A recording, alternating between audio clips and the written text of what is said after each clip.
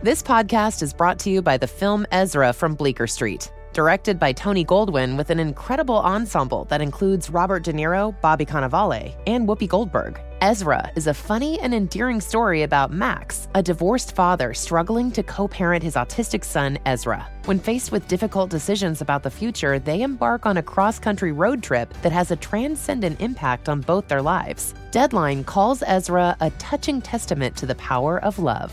In theaters May 31st. Pampers Cruisers 360 is the must-have diaper to help keep your baby from taking it right off, which, if you've experienced this, can lead to complete chaos. With its 360-degree stretchy waistband that moves with your baby for a comfortable fit, your active baby can move freely. Think of it as baby yoga pants. Cruisers 360 offers a gap-free fit and has a blowout barrier at the back of the diaper to help stop any unwanted disasters. The best part? That stretchy waistband makes it so easy to change your wiggly baby, who is always on the move and can't be stopped. Just rip the sides to remove and roll it up with the disposal tape on the back. Voila! Pampers Cruisers are available in sizes 3 to 7 and now feature fun new prints. Pair with new Pampers Free and Gentle wipes, made from 100% plant-based cloth that grips the mess without fear of tearing. With Free and Gentle, mess meets its match. For trusted protection, trust Pampers, the #1 pediatrician recommended brand. This is your moment, your time to shine, your comeback. You're ready for the next step in your career, and you want an education employers respect. So you're not just going back to school, you're coming back with Purdue Global. Backed by Purdue University, one of the nation's most respected public universities, Purdue Global is built for people who bring their life experience into the online classroom. Purdue Global, Purdue's online university for working adults. Start your comeback today at purdueglobal.edu. Hi, this is Laura Vanderkam. I'm a mother of 5, an author, journalist, and speaker. And this is Sarah Hart-Unger. I'm a mother of 3, a practicing physician, and blogger on the side. We are 2 working parents who love our careers and our families. Welcome to Best of Both Worlds. Here we talk about how real women manage work, family, and time for fun. From figuring out childcare to mapping out long-term career goals, we want you to get the most out of life. Welcome to Best of Both Worlds. This is Laura. This is episode 271, airing in mid-October of 2022. Sarah is going to be interviewing Carla Naumburg, who is the author of How to Stop Losing Your Stuff with Your Kids. Not stuff, but we have a clean rating here on Best of Both Worlds, which we do not wish to lose. So we will be not saying the entire titles of Carla's books, but I'm sure you can check those out if you're curious about them. She also has a new one called You Are Not a Bad Parent: How to Practice Self-Compassion and Give Yourself a Break. Again, that is not the exact title, but you can go look it up. And Carla is a great person to talk to about how to enjoy parenting more, to feel more calm about parenting. So we're really looking forward to that. Yes. And speaking of books coming out, those of you who listened to our episode last week, we talked all about Tranquility by Tuesday and how exciting it is. But today is actually the book's release date. Yay. So if you have not placed a pre-order, today would be a wonderful day to show your support and check out this really, really fun read. I feel very confident that if you enjoy Best of Both Worlds, you will enjoy Tranquility by Tuesday. You can send us a picture. If you go to a bookstore and see it, send me a picture. I'm always excited to see copies of the book in the wild. Oh, yeah, that has to be kind of so safari. Thrilling. It is yes. fun. Yay, yay. And I'm sure Carla is feeling that way as well with her new book that is out. So, Sarah, have you ever felt like a bad parent? Oh, yes. I mean, I'm not saying... What sort of question is that? I'm not saying I necessarily feel like I deserve to have felt like a bad parent, but there are certain scenarios one might find themselves in where, for me at least, like, there's some, oh God, I feel like a bad parent feelings. I thought of 3 such scenarios. The first one is public tantrums. Now, does it mean that I truly am a bad parent because my child is having a public tantrum? No, but it makes me feel like a terrible parent and like everyone must be judging me for not being able to, keep my child happy. Interestingly, the most memorable ones are from like Annabelle's childhood. So I don't know if it was because she was like the worst tantrumer or because I've become less sensitive with time or maybe better at parenting. No, I'm just kidding. I don't think it's that. But really, I have like some like public pool tantrums that are just like epic and I'll never forget them. And then one on like a city street in Miami where like someone was lying down on the street. Anyway, just felt like a terrible parent. Were you the one who was lying down on the street? I was not. Oh, I was okay. not, but I wanted to. Number 2 would be, and this is kind of silly, but like, you never like go to a birthday party and all the kids are happy and then like your kid refuses to participate. Yours is the one in the corner. That's a trigger for me. And I instantly go to, well, I'm a bad parent because my child doesn't want to go down the slide. I don't know. And then number 3 would be when someone seems to, this is more of a social media. And one of the reasons I don't really consume much social media anymore. But when I read about someone like delighting in their solo parenting weekend with 6 children and no screen time and just having the most wonderful time and savoring every moment, I guess I question my existence and why I can't be like that. I question their veracity, but that's a different matter. And you know what? That's probably much more appropriate, but I'm just saying when I've felt this way, not necessarily that I feel like I should have. Yeah. I don't know. I mean, I'm sure I've had moments for sure of all of those. But what I've kind of tried to adopt as my philosophy is that, I mean, when you think of your life, like right now, do you think of yourself as totally a reflection of your parents? And you didn't when you were younger either as well. Like we are all our own people. We come with our own wiring. We come with our own temperaments. You know, ideally, we have a family and community that helps shape us so that we can be the best versions of ourselves, but we're still ourselves. And that's, you know, kind of how our kids are too. And so even when you have a situation where like your kid isn't willing to do what all the other kids are, like for whatever reason, all the other kids feel motivated to do it, whether they enjoy the activity or they feel more motivated for adult approval. And some kids are just not as motivated by adult approval. And sometimes we have those children and that is who they are. And so you kind of have to deal with that. And it might not even be a negative thing in the long run. No, I mean, it might not. You know, that out. you don't care so much about what everyone thinks of you. It can be helpful if you are going to have a life where you then have, 600 angry comments on something saying how terrible you are. So it's good to, think about those things. I will say one time I do feel bad if I've gotten mad at a kid for something it turns out they didn't actually do. And then I feel a little bit guilty about that. But, I'm sure they probably did something else. So maybe we could just transfer that, there's some guilt that wasn't discovered that maybe we can think of that. So what makes you feel like a good parent? I will say when my kids like actively want to snuggle, like at night, they're like, oh, I love you. And they want me to lay there for 10 minutes. I'm like, okay, they need me. They want me. I must be a good parent. I'll say when they're playing together really nicely, even if it's fleeting, I'll just like for a second congratulate myself, which again, you're right. It's like totally not on me. It just might just be like the circumstances or they felt like it at that moment, but it does feel good to see that. And then if I like remember something that is important to them, like, oh, right, I have to RSVP for this fundraiser because they wanted this like random thing. And it was hard, but I did manage to like keep that on my radar and follow through with it, then that makes me feel like a good parent. Yeah, the organization thing, if you remember something, we recently went to the Wolf Sanctuary of Pennsylvania, which is something that had been on our radar for a while, that a previous trip had gotten canceled that they hadn't been able to go to. And so then I managed to score a private tour there. And so I was like, woohoo, go me. But yes, I think mostly it's when, as an actual like parent, when the parenting aspect feels like it has been a good choice.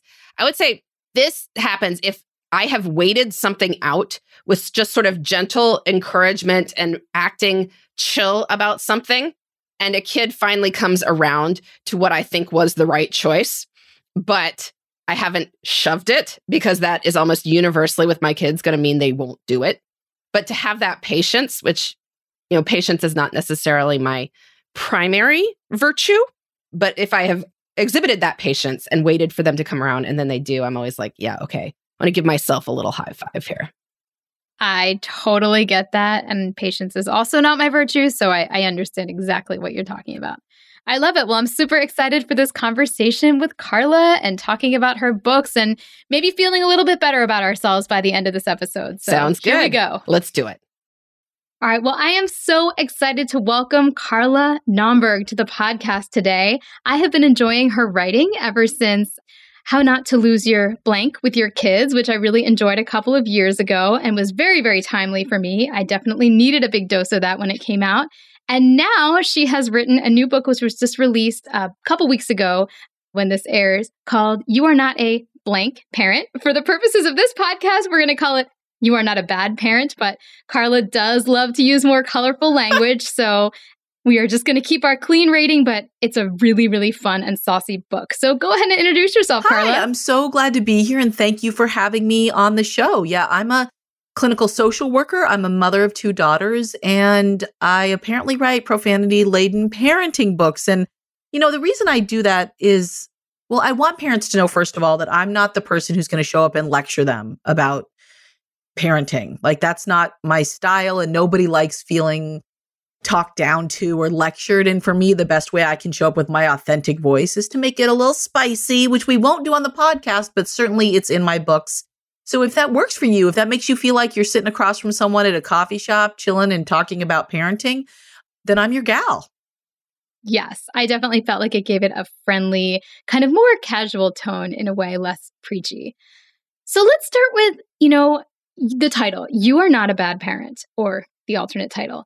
Like, why do parents feel they are bad? What do you see parents beating themselves up about most frequently? Yeah, so I've been experiencing this. My daughters are now 12 and 13 years old, and I myself experienced what I labeled in the book. We'll call it baby parent syndrome, right? Or bad parent syndrome. It's a syndrome I sort of made up for the purposes of the book to describe what I experienced for a long time and what I see many parents experiencing, which I define as the thought, belief, or perception that you're a terrible parent when in fact you're not.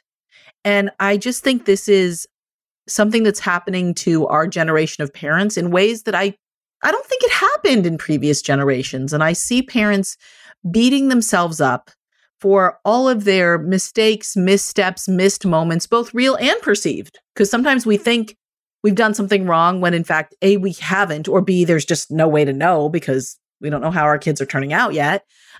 And also, I think I should say that even if your kids don't grow up to be everything you or society thinks they should be, that's not necessarily because you failed or did wrong as a parent. That's just the reality of life. But I do see parents really struggling with holding on to a huge amount of blame and shame and really thinking of themselves as terrible parents when in fact they're not. Do you feel like, and you mentioned that this is kind of a relatively new phenomenon compared to previously, why do you think that is? Is it social media? Is it just cultural zeitgeist? Where do you think this is coming from? Yeah, I think it's all the above. And look, I don't want to say that there has never been a parent in the history of time who didn't think of themselves as a bad parent or didn't feel like they were failing their children. I'm sure that has always existed. But I see it happening more and more pervasively now. And I think there are a couple of reasons why it's worse now. One is, yeah, absolutely, social media and reality TV, and your listeners can't see, but I'm using my air quotes around reality, are promulgating this idea that there are parents out there who have figured this out. There are parents out there for whom parenting is easy and graceful, and they have strategies and tricks for everything, and their kids never melt down in the middle of the grocery store. And that's baloney. It just doesn't exist. It's not true. But when the vast majority of input you're getting about parenting is that, it's really hard to remember that parenting is actually hard for everyone. So part of it is social media. Part of it, I actually think, has to do with the way parents are thinking about parenting. It used to be that women, let's acknowledge it was women, who didn't go to work outside the home and stayed at home. What were we called in the 50s? Housewives. Oh, housewives. Housewives, yes, right? Yes. Because our job was to take care of the house and make sure that everything was ready for our husband, because back then we didn't acknowledge A, gay couples, or B, that, single parents, we didn't acknowledge them either. And now women who don't work outside the home and have chosen to stand with their kids are called stay-at-home moms.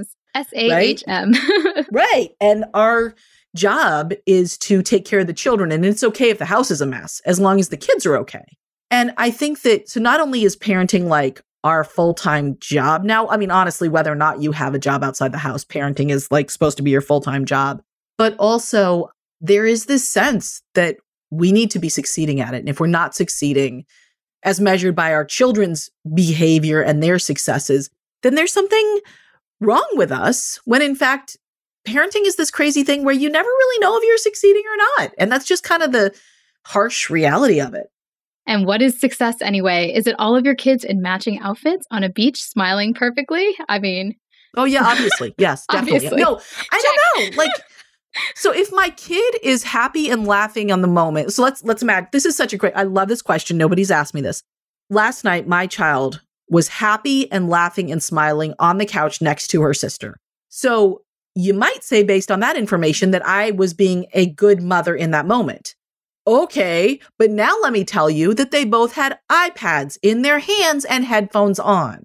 Does that all of a sudden switch to like bad mothering because I let them do that? Like, I don't know. I don't know what a successful mother or parent is. And I know for sure that we can't base it on A, our children's behavior or happiness in any one moment, and B, their long-term success, because we may have done everything, quote, wrong, whatever that means, and they still might be super successful, right? Happy, good job, partnered, whatever. Or we could do everything right, whatever that means, and they still might really, really struggle. So I don't know. I don't know what success is. I love it. All right. Well, one thing I want to talk about, there was definitely like a Zen Buddhist flavor. Like you're into mindfulness, even though you do address it in a snarky, profanity-laden way. No, I say that in a loving way. It works. And you talk about a concept that I had heard about before, but honestly, it never stuck or made sense to me until your book, which is the 3 arrows. And can you tell our listeners about what that is? Yeah. So first of all, you should just know that I'm actually the Dalai Mama. No, I'm just kidding. I'm just kidding. Sorry.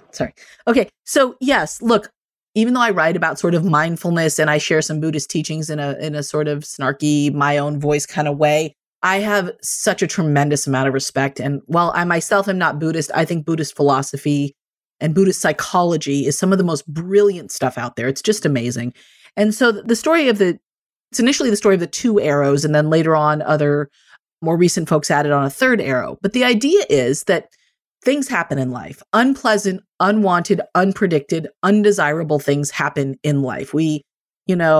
Our kid gets diagnosed with ADHD, we get a flat tire, our house gets flooded, whatever it may be. Things just happen. And it's like we've been struck by a first arrow. And this is something the Buddha talked about arrows because that back then that was the bad thing that came flying at you out of the blue. So this first arrow comes at us and it's painful and it's unavoidable and it's just a thing we need to deal with. And more often than not, so many of us like follow up that first arrow by flinging another arrow at ourselves, a second arrow of shame and blame. And, if I had only dealt with things differently, this wouldn't have happened. Why didn't I prevent this? I screwed things up. I forgot something. I did the wrong thing. And that's why the pandemic happened. I mean, honestly, nobody's, I hope, out there blaming themselves for the pandemic, but certainly I think many of us are blaming ourselves for the choices we made during the pandemic, because now we're seeing our children struggle and we're thinking, I should have sent them to school when I kept them home, or I should have kept them home when I sent them to school. When the reality is none of us knew what we were doing. We still don't know what we're doing, and that's okay. But instead of responding to that moment of pain and suffering with compassion, which is what my book's all about, it's about self-compassion, we blame ourselves. We stick ourselves with the second arrow, and that's so painful. And then more recently, people have been talking about this 3rd arrow, which is the arrow of denial and distraction. And so too many first arrows is bad enough. And man, there's a lot of first arrows flying these days for so many of us. The second arrows, in many cases, make the pain, the psychic pain, the physical pain, whatever pain you're in, relational pain, parenting pain, almost just intolerable. It's more than any of us can handle. So then we jump to the 3rd arrow, which is this arrow of like denial and distraction. And for many of us, what that looks like is our phones, right? Hanging out on our smartphones. I've got mine right here. I'm just as guilty. And the problem is that doesn't really address anything. It doesn't help us figure out, A, the most skillful way to handle whatever's going on. And B, it doesn't give us the chance to sort of heal, to treat ourselves with compassion and kindness and take care of ourselves so we can then face the situation with more clarity, more creativity, more confidence. Yeah, absolutely. Like hit me. And I had read about it before, but I think the application to parenting was just, I mean, it's repeated in the book, but it like finally actually made sense to me. And yes, the phone is probably many people's 3rd arrow, although you also mentioned like substance abuse and other things that people struggle with. So good. Absolutely. And go ahead. I just want to say here that I think that one of the ways in which this book is different from so many other parenting books is many parenting books out there address what I call first arrow problems. Getting a baby who doesn't sleep, that's a first arrow problem. And maybe the advice in one of those books will help you. And that's amazing. But for so many of us, when the advice doesn't help, we blame ourselves. Oh, I didn't do the right thing. I haven't found the right specialist. I haven't found the right strategy. And what I really want to do is give parents some tips and tools for not shooting themselves with that second arrow. Ooh, and then sometimes there's that variation where you try to read the first arrow advice, but it actually gives you a second arrow because the book makes it sound like that advice worked for everybody else. And you must be horrible because it doesn't work for you. Yes, been there, done that. Wrote that book. I actually had a friend who told me after reading my first parenting book, not how to stop losing your beep with your kids, but a much earlier one. She said, this made me feel worse as a parent. And I said, thank you so much for telling me that. Please go set the book on fire and never read it again. Because there is no amount of advice out there that's worth ever resulting in another parent feeling that way. And if you're feeling that way, you can't make the changes you want to make. It's just not possible. So if you parenting or reading any book out there, including one of mine, that makes you in any way feel less than or stuck or scared or confused, put that book away and go pick up something you love that's going to make you laugh. I love it. We are going to take a very brief ad break, and we will be right back with how to fight back against some of these arrows.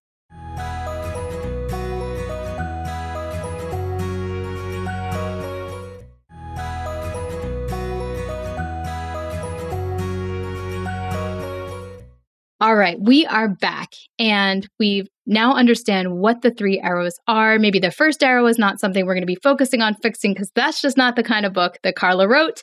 But let's focus on those other arrows. What are some of the antidotes? What are some concrete ways that we can bring what you describe as self-compassion to our parenting lives? Yeah, so look, the first arrows are unavoidable, generally speaking. They're going to happen in some way or another. That's just life. So instead of shooting ourselves with a second arrow, let's talk about self-compassion. And in the book, I get very concrete about what this is. And I have 3 categories, we could say, of practices that parents can use: connection, curiosity, and kindness. So connection isn't just about connecting to our support system, to our friends and family and loved ones who are going to listen to us and respond to us with kindness and support and acceptance and not judge us, because thank you, we're already judging ourselves. But they're going to say, you know what? It's okay. We all have a hard time as parents. Let me tell you the story about the time my kid fell off the couch and blah, blah, blah, blah, whatever. They're not going to come at us with advice. And when we get off the phone or when we are done hanging out with our true support system, we feel better. Life feels a little easier. We feel like we can handle things. And in addition to connecting with actual people, I also talk about connecting to common humanity is what we call it. And this, I would like to give props to Dr. Kristen Neff out of Texas, who first popularized this idea. Connecting to common humanity is just kind of a fancy way of saying that you can remember you're not alone in any of it. And let me give you an example, Sarah, real quick of how this works for me. It used to be when I would lose my temper with my daughters, I would go in the kitchen, head to the pantry, grab the chocolate chips, shove them in my face, feel horrible about myself and be like, I am totally screwing this up. I'm the only parent on the planet who's totally screwing this up. Everybody else. I literally somehow convinced myself that I was the only parent screaming at her kids. I truly believed it. I felt so isolated. And now that I've started my practice of self-compassion, I've had it for a few years now, the thought that instantly comes to my mind after a rough parenting moment, and yes, I absolutely still have them, 100%, is I say to myself, you know what? Parenting is hard. Parenting is hard for everyone. It's okay that I'm not perfect at this, and you don't have to be a perfect parent to be a great parent. And those are the thoughts that are running through my mind now, and you can feel the difference between I am totally screwing this up versus parenting is hard for everyone, right? And so that's the connection piece, connecting to people who love you and support you and connecting to common humanity. Should we go on to curiosity? Is this a good? Yes. I had curiosity on my list, so keep going. Let's do it. So many of us, instantly judge ourselves in a rough moment. Something goes wrong, and I don't know about you, but my brain can instantly go to, here are the 27 reasons why I'm terrible and all the reasons why my kid is terrible, and it's because I screwed it up, and like judge, jury, boom, done, guilty. And I have worked so hard to step back from that. And in a bad moment, rather than thinking I'm a mess and my kid is a mess and we're all going to be a mess for eternity, I think, what's going on? What's actually going on? What is happening here? What do I need? And what does my kid need? And so the example I like to use is, taking my girls out to a town fair when they were like 2 and 3 years old and riding the bouncy houses and getting the toys, when you pay like $8 and then you get the 30-cent toy that you win. And, all the fun things, going to see the little booths and all, we had a great time. And then a couple hours later, my kid had this total meltdown. And I just remember thinking, oh my gosh, we have given this child everything she wants. We bought her all the things. We totally went on the bouncy house 27 times, even though I hate it. And now she's melting down. What a little jerk. She's going to grow up to be the most spoiled, self-entitled, blah, blah, blah. And it's all because I'm a terrible parent. And then I don't know what happened, because I wasn't so deep in my self-compassion practice as I am now. I just paused for a moment and I got curious and I was like, oh, we forgot to feed her lunch. We didn't feed the child and she's a mess because she's 3 years old and not yet capable of telling me when she's hungry. And all of a sudden in that moment, it was like, oh, my kid's not going to grow up to be a sociopath. She just needs a sandwich, right? And so that's where the curiosity can be so powerful. Curiosity is also an inherently kind approach, because when you are curious about yourself or someone else, what you're saying is, you matter. I care about what's going on for you. And no matter what you say, I'm not going to be scared. I'm not going to be horrified by what I find. Curiosity comes off as like very neutral to positive and not judgy. Oh, yeah. Curiosity is the opposite of judgment. And I will say that since I've stopped judging myself so harshly, I've actually stopped judging other parents so harshly. Because I got to be honest, Sarah, before my self-compassion practice, I was judging other parents at the drop of a hat. I could judge them for anything, how their kids were dressed, how their kids behaved, how they fed their kid. Like what? It doesn't matter what decision they made. I was fully capable of judging them 100%. And that, of course, was absolutely reflective of the extent to which I was judging myself. And now that things have shifted so much for me, when I'm out in public and I see a parent struggling, or I hear a story about a child who's struggling, or something that's gone off the rails, I am much more likely to think, I wonder what's going on there. Or to offer a more generous perspective. Oh, that parent must be really struggling. Oh, they must have a lot going on, which is so much kinder than, oh, they're just a terrible parent. Yeah. Which is what I used to think, because that's what I thought about myself. No, that And I totally don't do that makes anymore. sense. And in the not judging, you're probably more likely to make a connection, because you're probably more likely to maybe see if that mom needs some help, because you're not busy thinking she's terrible. So it might feed back on number one. And now you found someone that you can confide in. Oh, completely. Yes, it's all, at the risk of sounding cheesy, it's like this beautiful interwoven web. Can I say interwoven web? Yes, of like, it Why all not? just makes everything easier and feel better, and just makes parenting so much less of a struggle, and life less of a struggle when you're not constantly beating yourself up. Well, that leads us right into kindness, right? That was the third one you mentioned. The connection, curiosity, and then kindness. Yeah, look, and there are a lot of ways to treat yourself with kindness. And the one that I really focus on in the book is about how we talk to ourselves. Because if you or any of your listeners are anything like me, which at this point, I'm willing to say you probably are, whereas 10 years ago, I would have been like, nope, I'm the only crazy person on the show. But now I'm like, we are all in this together. My guess is if you stop and notice how you talk to yourself in the wake of a difficult parenting moment, it's probably horrible. You probably say things to yourself that you wouldn't say to like your least favorite person on the planet, right? And yet somehow we've gotten in this mindset of talking to ourselves in this really nasty, contemptuous language.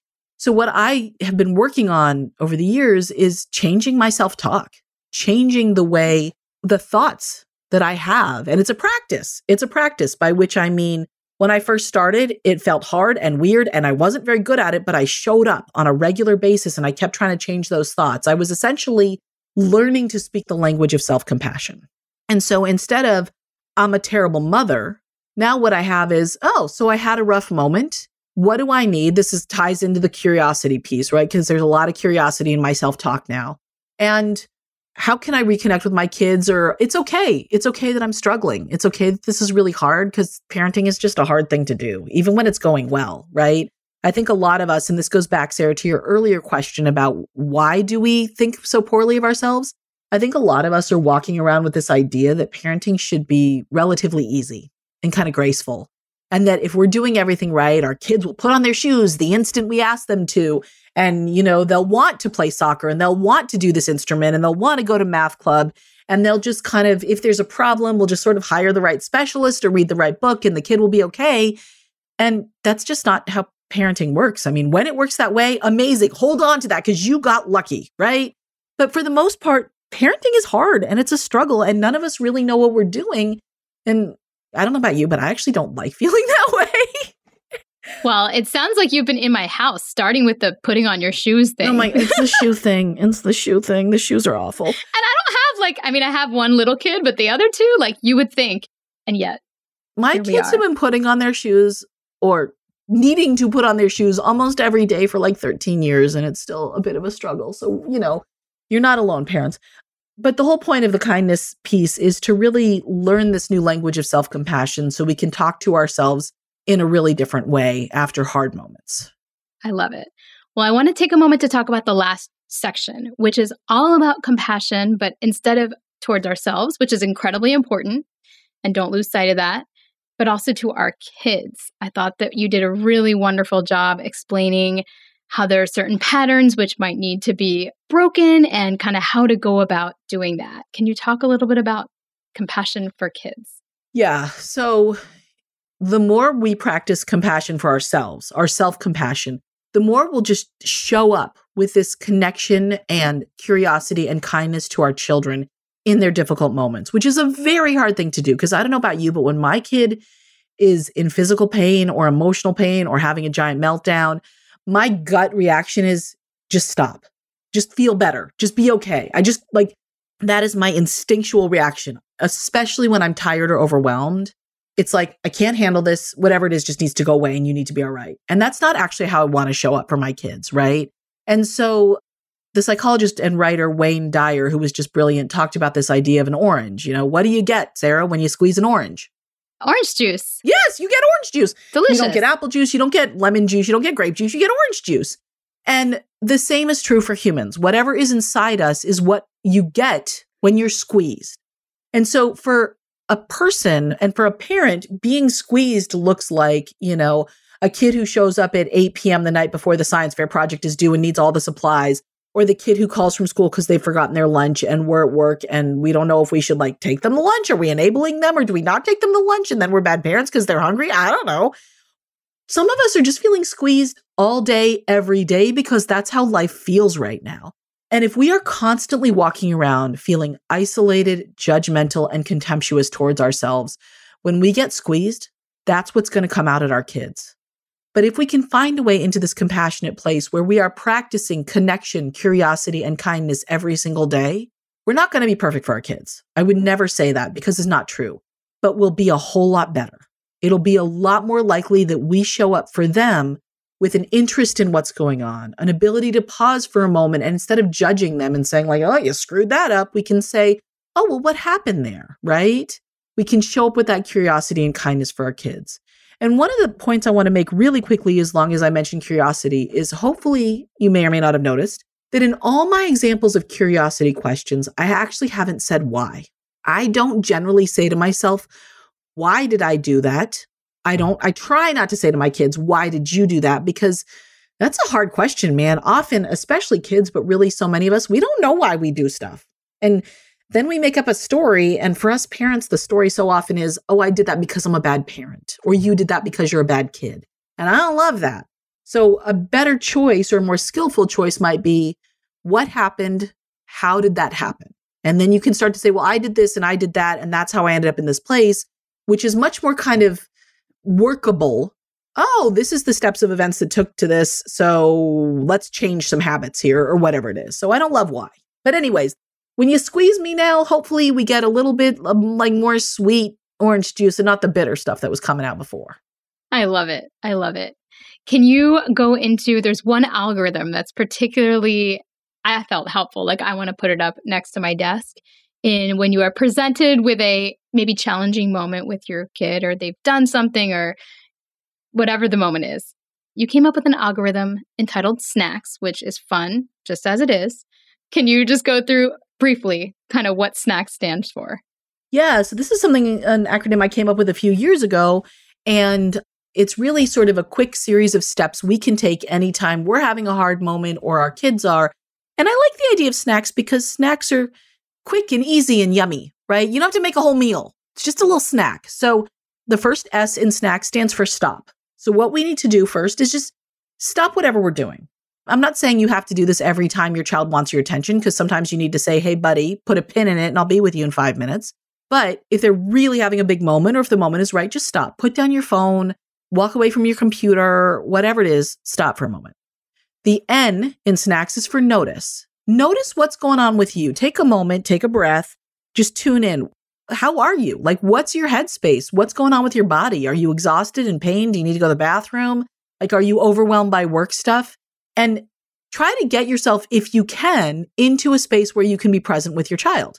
You can also say, hold on, I need to finish this email, and then I need to take a quick walk around the house and take 3 deep breaths before I am like present with you. And that's the thing I can say because I have older kids. If you have younger kids who can't tolerate that, then just being aware of what's going on with you is going to inform your next moment. And maybe your next moment is, I can stop and be really present, comfort my child. And maybe your next moment is like screaming for your parenting partner if you have one, because you can't manage this moment because you're about to lose it yourself, right? So noticing is a really important part of just kind of getting a grip on what's going on for you. The next piece is to sort of just accept whatever's happening. Acknowledge. Some people like the word acknowledge better. Either a word will work. But there are so many moments in parenting when I just want to be like, nope, this isn't happening. And I want to do like the mommy equivalent of sticking my fingers in my ears and being like, la, la, la, la, la, I can't hear you. And we do a lot of chronic ear infections in my house, and my kids will look at me and be like, my ear hurts. And immediately my mind goes to, okay, and there's another trip to the doctor and the antibiotics and the tubes and blah, blah, blah. Sometimes I'll just look at them and be like, no, they don't. And of course, this is not, for all you parents out there, that's not actually a very effective parenting technique. But like, there is this part of me that just wants to be like, nope, your ears don't hurt. And so it does take a moment of shift to be like, okay, this is what's happening right now. And it doesn't mean we can't change it. It doesn't mean we can't work on it and like try to get things to a different place. But unless we acknowledge this is where I am and this is what's going on, we don't have a chance. So we have stop, notice, accept or acknowledge. And then the C is for curiosity, which we've talked about, right? Getting curious about yourself and about your kids. And I have a lot of examples of how to do that in the book.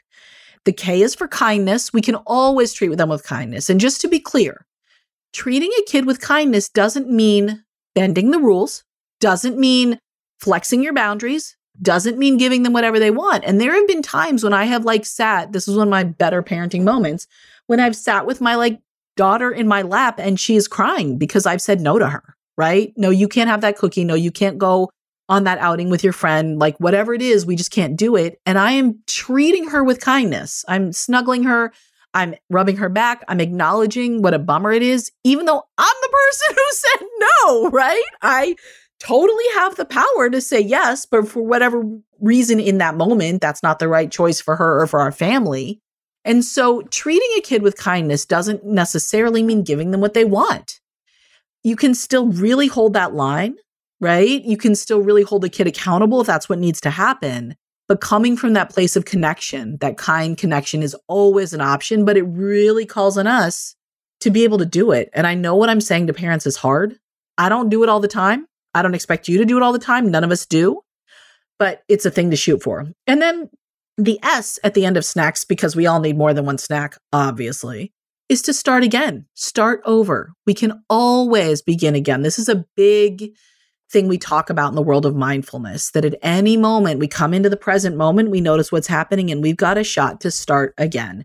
And that's just, it's a gift.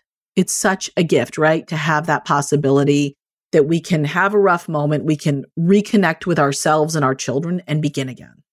I love it. I love the beginning again. I think that's why I start a new planner like every month. Anyway, so I love this. We're going to remind everybody where they can find your book and all of your resources. But first, we are going to share one love of the week. And I recognize, I don't think I reminded you about this, but that's okay, because love of the week can be anything. It can be a sunset you saw. It can be your current weather. It could be a book you read, a TV show you watched. It could be anything. and I will go first to give you a moment to think about yours. So mine is, oh my gosh, I might have already said this, but I don't really care. I'm still deep in it. I'm watching The Handmaid's Tale, and I'm like 5 years too late, but it's so good. It's just so good. I don't think I've watched anything so absorbing in years, and I just look forward to every single episode, and I'm only midway through season 2, so I have so many fun episodes ahead of me, and you're shaking your head because you're shocked I hadn't watched it yet, I think, but it's really, really good. Sarah, I am shocked and impressed for a very different reason. I read that book in college years ago, and it totally freaked me out then. And so when I heard that TV show was coming out, I was like, nope. And so to show all your listeners where my headspace is right now, my love of the week is that 4 nights a week, my family and I sit down, and at the end of the day, we watch 2 episodes of Bluey together. And my daughters, remember, are 12 and 13. We do not have a toddler or preschooler in the house. And we are like so hardcore committed to Bluey, all 4 of us. My husband, myself, both of our girls. We love it. And we're the ones late to the show. We only discovered Bluey like 6 weeks ago. And we're still working our way through the first season. You guys, I don't care if you're a grown-up who never watches animated cartoons. I don't care if your kids are in high school. I don't care if you don't have kids in the house. This is like a little injection of joy. Since the pandemic started, I have been deeply committed to ending the everyday laughing. And we love Bluey. And so I got your Handmaid's Tale, and then over here I'm like, well, the Bluey characters and watch cartoons. I feel like they're very compassionate, kind characters in Bluey. So it goes right along with your work. And now I have the Bluey music in my head, and it will never leave. So thank you for that. I'm not sorry at all. I am not sorry. I'm not sorry. Oh my gosh. Well, this has been so fun. Please tell our listeners where they can find you, and remind everybody exactly, not with the bad word, but what the title of your book is, so they can buy it and read it and enjoy it like I did. Yes, my book is called You Are Not a Beepy. You're Not a Beepy Parent. S word parent. How to Practice Self-Compassion and Give Yourself a Break. It's available in paperback and audio and ebook, and you can find it at your favorite bookseller, independent bookseller online. I'm also on carlanaumburg.com, and you can follow me on Instagram and Facebook. Awesome. Well, thank you so much for coming on. This has been a blast. Thank you so much. I've had a great time. All right. We are back. That was so much fun speaking with Carla. And I have a question that came in. They said it was for Best of Both Worlds or Best Laid Plan. So it is planning adjacent. But both Laura and I have some takes on this one. So I'll go ahead and read it. She writes, "You have assuaged my baby-related angst before, but I'm back with a new question about baby angst." Did she write it like 2 years ago and had another baby, and then now she's writing back? How does this work? I think so. Okay. She has 2 little boys, and she says, a biological clock that is ticking. She'd like to have a 3rd and final one, so her husband and she have been talking about starting to try again in the next few months. She writes, "My question is about planning for the baby year. I know by now that year can be a write-off from the point of view of amazing productivity and sticking to elaborate planning routines. But is there nothing that I can aspire to in the planning realm? Must I just throw away my planner and let every day pass as it will?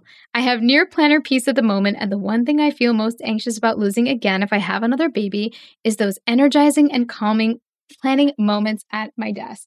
Which I totally understand. Laura may not as much. I was like, wait, I mean, I would be kind of more concerned about like the sleep, but maybe that's just me. Well, that too. The lack of sleep interferes with the ability to plan well. Okay, so my thoughts were, yes, during the baby year, you will absolutely have less sleep, less time, less ability for that executive function that I think is what you're kind of talking about that makes things like planning more difficult.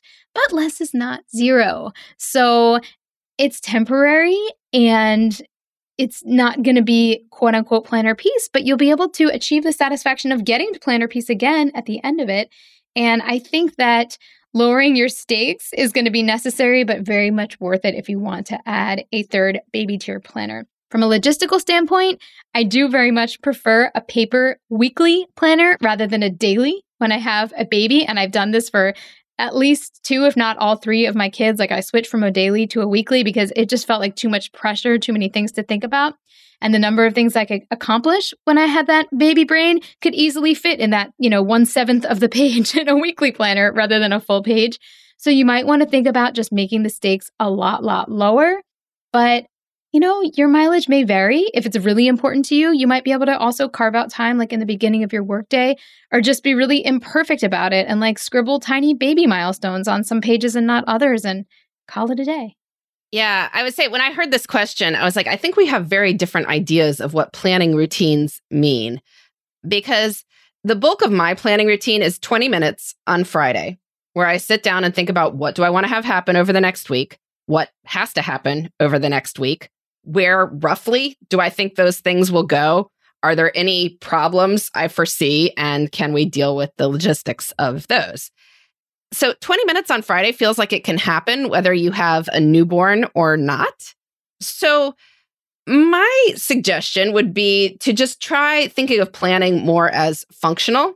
That planning is about how we think about what we would like our time to look like, understanding that some of it is without our, outside of our control, but some of it still is within our control. And if we have limited goals for any given week, we are often likely to get through them. We can't say what we want to do every minute if we're caring for a newborn, because that's going to determine a lot of those minutes. But certainly in the course of any given week, if you have like 3 to 5 things you're trying to get done, you will probably find a time over 168 hours to get to those 3 to 5 things. So I thought this woman was possibly giving a little bit much all or nothing thinking vibe going here, that her thought that must I just throw away my planner and let every day pass as it will?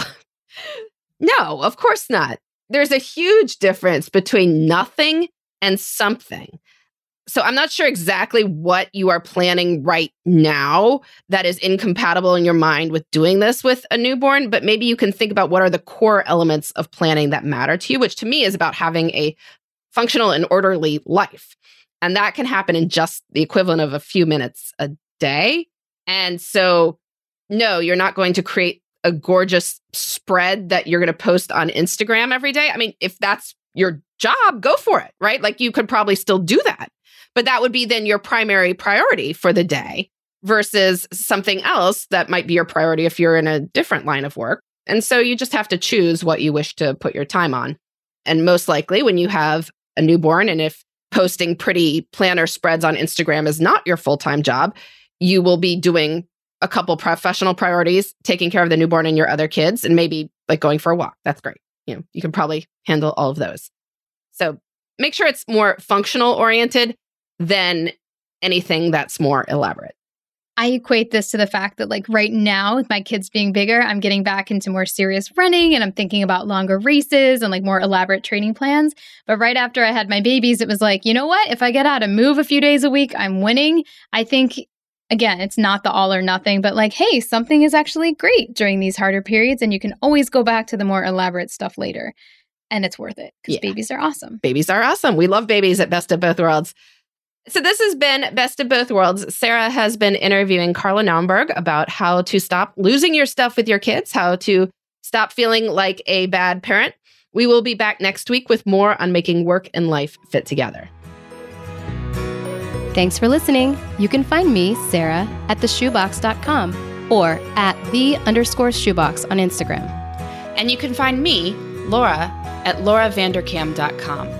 This has been the Best of Both Worlds podcast. Please join us next time for more on making work and life work together.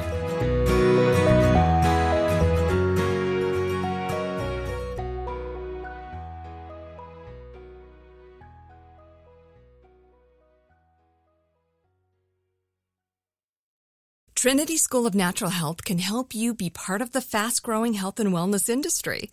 With an education that empowers communities, Trinity grads can change lives by applying natural health principles and techniques in holistic practices or stores selling nourishing health products. Offering 19 online programs that fit your busy schedule, you'll get training to help turn your passion into a career. Enroll today at trinityschool.org. That's trinityschool.org. Right here, right now. Find your beautiful new floor at Right Rug Flooring. Choose from thousands of in-stock styles, ready for next day installation, and all backed by the right price guarantee. Visit rightrug.com. That's RITERUG.com today to schedule a free in-home estimate or to find a location near you. 24-month financing is available with approved credit. For 90 years, we've been right here, right now. Right Rug Flooring. Open a limited-time 11-month certificate at Kemba Financial Credit Union. At 5.25% APY, it's more than triple the national average, plus it's a safe and secure way to grow your money. Visit your local branch or kemba.org/cb for details. Offer expires May 31st, 2024. APY equals annual percentage yield. Restrictions apply. $500 minimum and $250,000 maximum deposit. Advantage status required. Comparison based on bank rate average. Federally insured by NCUA.